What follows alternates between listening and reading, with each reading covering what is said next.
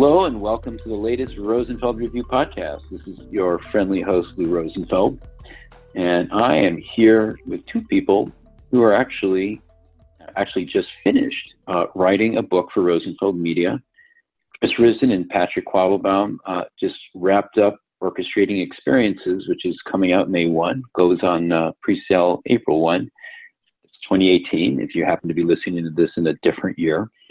Hi, guys. I'm glad to have you here. We're glad to be here. Yeah, hi, Lou. Glad to be on. Let me introduce you both. Chris is the director of design for a peer-to-peer car sharing service called Getaround, and Patrick is the founder at Studio PQ, which probably has something to do with his name. Studio PQ focuses on helping organizations develop emerging design practices like service design. I always like to think of adaptive paths as like the mitochondria driving the one-cell Capital One animal. They were acquired in the last couple of years by Capital One, and it seems like pretty much every Rosenfeld Media author is either working now at Capital One or has been at some point in the not-too-distant future. In any case, we wanted to talk about the book, Orchestrating Experiences, and one of the things that you guys are really trying to address with the book is this issue of complexity. You're trying to help organizations that are trying to grapple with developing products and services grapple with complexity, but that can mean different things in different contexts and to different types of organizations. So let's start by getting at what you guys mean by complexity. Yeah, when Patrick and I started talking about writing this book, really about 3+ years ago when we just started to talk about it, we were seeing a few trends come up. Besides the fact that our practice of the work we were doing was moving from just working with clients at Adaptive Path and helping them sort of, solve their problems. Increasingly, we were specifically tasked with not just solving their problems, but building up their competencies in thinking about design, not just for digital touch points, but thinking about design where we're connecting across their silos. And we started to realize that there were sort of 3 challenges, and these are sort of the 3 complexities that we would see. One was the complexity of the actual experience you were designing for, instead of designing for a single touch point, like a call center experience or a digital product like a mobile app or a website. You had to think about the whole journey that we had. So that was all of a sudden widened the landscape in which you're trying to tackle what made good experiences for customers or for users. And then to do that, these organizations had mandates where it's like, we're going to put a bunch of really smart people from our organization in the room from across the organization. So there's going to be operations and call center people, as well as UX people and IT people. And so there was the second complexity of like, how do we work together when we all have different ways of working and maintaining our domains relative to our experience delivery. And then there was the third one that was kind of added to that, where it's like, well, what are the tools we can use to actually do this, like to work together and to do that in these sort of journey-based experiences, multiple touch points, cross-channel experiences. And so the third one being like, what is our toolkit look like? A toolkit that we can share that isn't just belong to a certain type of function from different parts of the org. So being able to look at more complicated experiences, more complicated journeys, being able to figure out how we work together collaboratively when we're not used to being in the same room together, cross-functionally. And then now we're in the same room, what tools do we use to solve this problem? And we were realizing it wasn't just large organization problems. We were realizing it definitely is. It can be a challenge for financial services and for healthcare and for government services. But we're seeing more and more, even startups in the technology space have to approach this and have to approach their problems in this way, because they're not just creating digital apps anymore. If you have like marketplace startups like Airbnb and Uber and Lyft, and increasingly other ones that are kind of crossing into the physical and digital domain, they have that same problem. We have customer service, we have digital apps, we have operations that are happening. How do we make sense of those? So those 3 things we were seeing span small companies and large companies without that sort of blueprint or that playbook on like how to tackle that. Well, I love this approach because it's a synthetic approach. You're basically saying, you know what, there's a lot out there in UX that can help people solve these types of complex problems, but there is a lot out there in CX, and there's also a lot in service design, and you're taking a very post-tribal approach, which I think is great. The sort of seminal founding story for Roosevelt Media is the blind man and the elephant, and you're taking very much the thinking of, let's just worry about the elephant. Let's get those blind men talking together to figure out, what is the main insight here, rather than focusing on what they know alone. So, that said, you've put a bunch of things together that maybe they're different. Maybe what a service designer does and what's in a service designer's toolkit, for example, may be very different than what's in a CX person's toolkit. But there's also going to be overlap. Sometimes we have the same tools, but we use different terminology to describe them. How do you see the book as giving something new to, let's say, service designers versus CX people versus UX people? What's the sort of benefit to each of those different tribes from your perspective? In working with these different tribes, I think part of it is there is a lot more overlap than people sometimes want to admit, but often it's the context of the use of the tools. So, for example, whether you consider yourself user experience, service design, design thinking, there are a lot of common approaches that those groups are taking. And a lot of those methods date back well before these tribes existed. So, for example, we talk about how might we statements and questions in the book. A lot of people associate that with design thinking and IDEO, but it actually dates back to the early 60s from branding. And so what we've tried to do is pull together a collection of things that we have found helpful specifically for these complexities that Chris has been talking about, and that, yes, some of them may be unfamiliar or being used in ways that someone who finds himself focusing more on, say, digital and calls himself user experience versus someone who is in customer experience and may come from a marketing background. So, for example, one thing I see with this customer experience world is they have been focusing a lot on the concepts of journeys.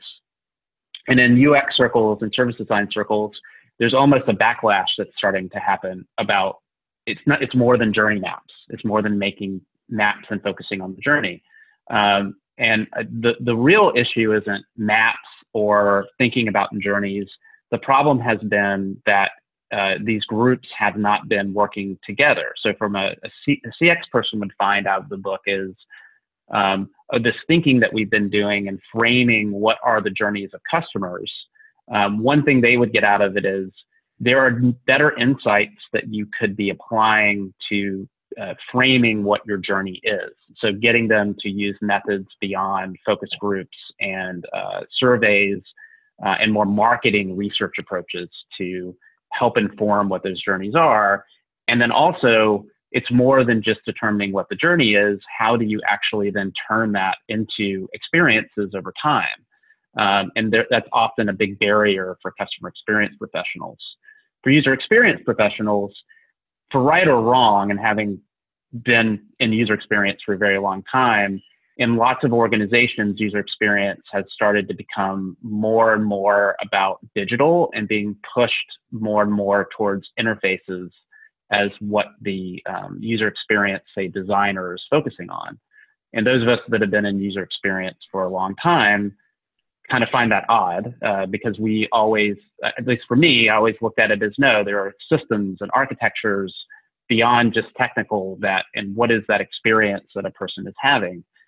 So I think what this hopefully does is a little bit for people that would say their user experience is reframing and saying a lot of the things that you do or could be doing are very valuable and more invaluable beyond just the digital channel. And a lot of organizations are building out digital teams because they want to become more digital. But in the end, I think the leading designers and roles are going to be the ones that are leveraging digital, but not for digital's sake, but for creating these experiences across different channels. And then in the service design field, I think the advice in the book about how to really make the design process collaborative, and use design techniques to not have a team that is going and figuring out what is the end-to-end experience for the organization in a silo, but actually engaging the entire organization in transformative change and understanding how to get different groups to work together to envision end-to-end experiences and ultimately the operations that deliver them. So in the end, what we're hoping that everyone will find some new things for their toolkit, but I think the overarching message is that no one of these tribes or disciplines is going to be able to do this alone. And so we need a common language to work with one another. Well, I love that. I love that holistic approach. I love that you're also very cognizant of what the different biases that each of those three perspectives brings. And let's face it, some of them have been pigeonholed unfairly. I mean, you've just basically outlined a really great counterpoint for UX people to make next time someone says, "Oh, you do UI UX," right? It's let's take it back a level and look at it from through a macro lens and think about all the systems perspectives that need to be taken into account to do UX alone. Now, you guys have taken that step back and started to reframe this broad, stab at addressing complexity around the metaphor of orchestration. Why orchestration? I think you particularly get the idea that there's a lot of moving parts. And when we talked about these companies that need to put more people coordinated together, more moving parts as far as touch points and channels and artifacts and people that support the experience together. The idea always kind of came back to sort of musical metaphors, right? You want to orchestrate these things. You want these things to make sure they're working in harmony with each other. You want to think about the fact that everyone has this individual part, but that individual part has to work as a whole, whether that's like a jazz ensemble or like an orchestra and a symphony.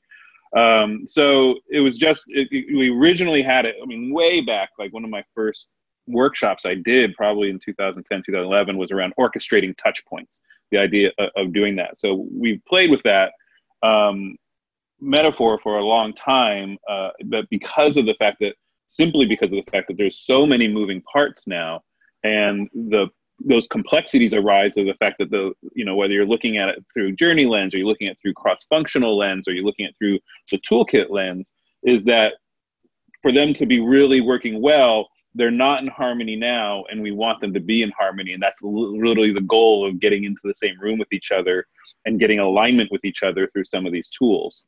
So it just seemed to always fit that sense of things that are out of alignment, so out of harmony, and trying to orchestrate them so that everyone knows their part when it needs to be played, and sort of has the proverbial music sheet that they're playing from to guide them.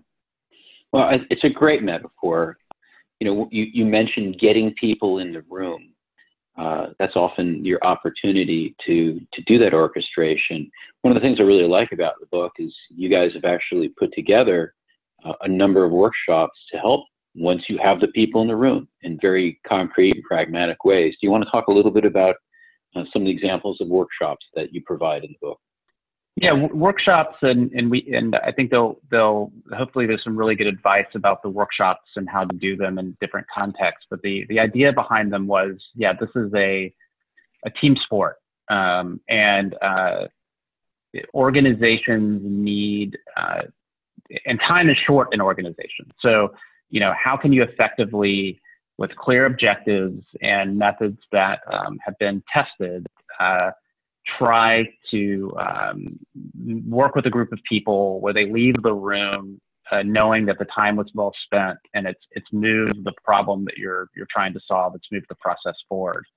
And so what we've suggested in the book, we've given examples of a handful of workshops that could be used at different stages of the design process, from exploring what is the landscape that you're dealing with, what's the problem space, and then through doing effective idea generation that doesn't turn into groupthink, but also leverages all of the different perspectives and experiences of the people that in the organization that could, you never know when a good idea is going to happen, but also it helps you connect good ideas from across the organization. So for example, there's one workshop on how do you take a group of people that all have a stake in making improvements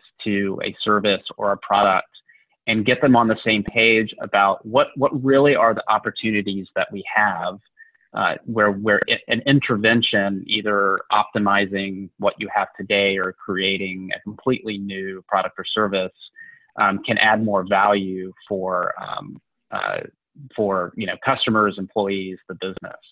And so in that workshop, it gives examples of, well, how do you bring those people into the room and take them through exercises in which you codify, these are the things that we should be solving for, and that we are documenting those so that they are questions that we need to answer. And there could be many different answers to those questions, many different solutions, but we're not embedding a solution into the question so that we're jumping to the first idea that someone came up with or that they saw some competitor doing. And so it's an example of where we provide approaches, and there's often options within the workshops of you could approach it this way, you could approach it that way.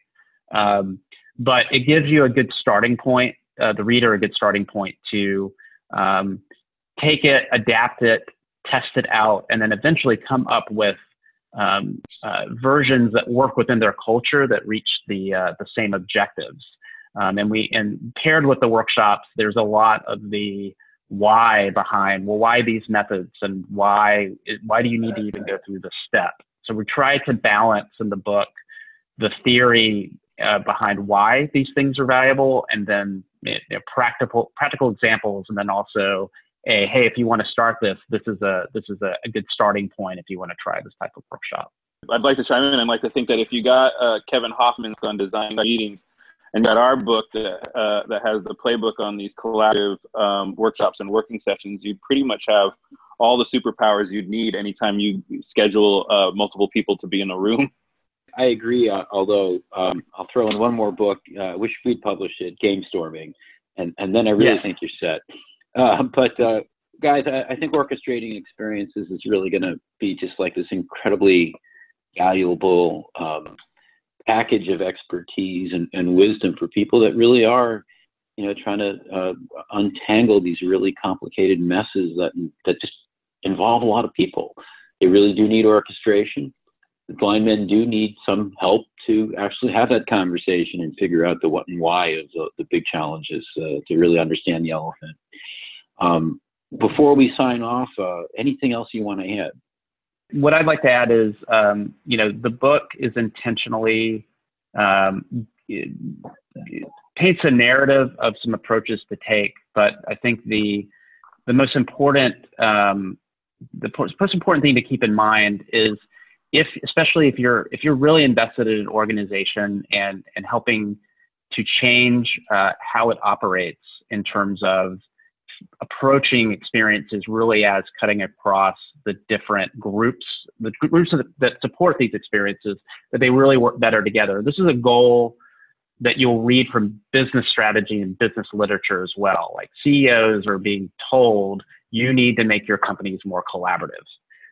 So this fits into what I think is a trend where it can be well received in organizations, but I would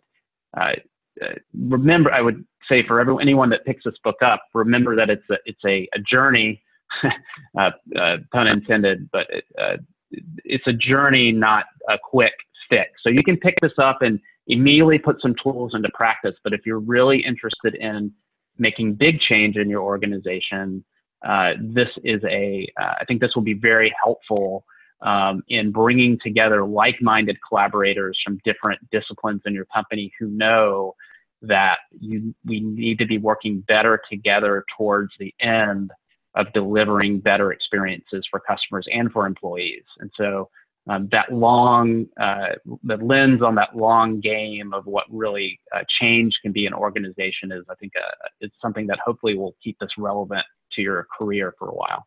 Excellent. And I really like the fact that you're positioning it for people in management roles and leadership roles. Certainly some value for them. How about you, Chris?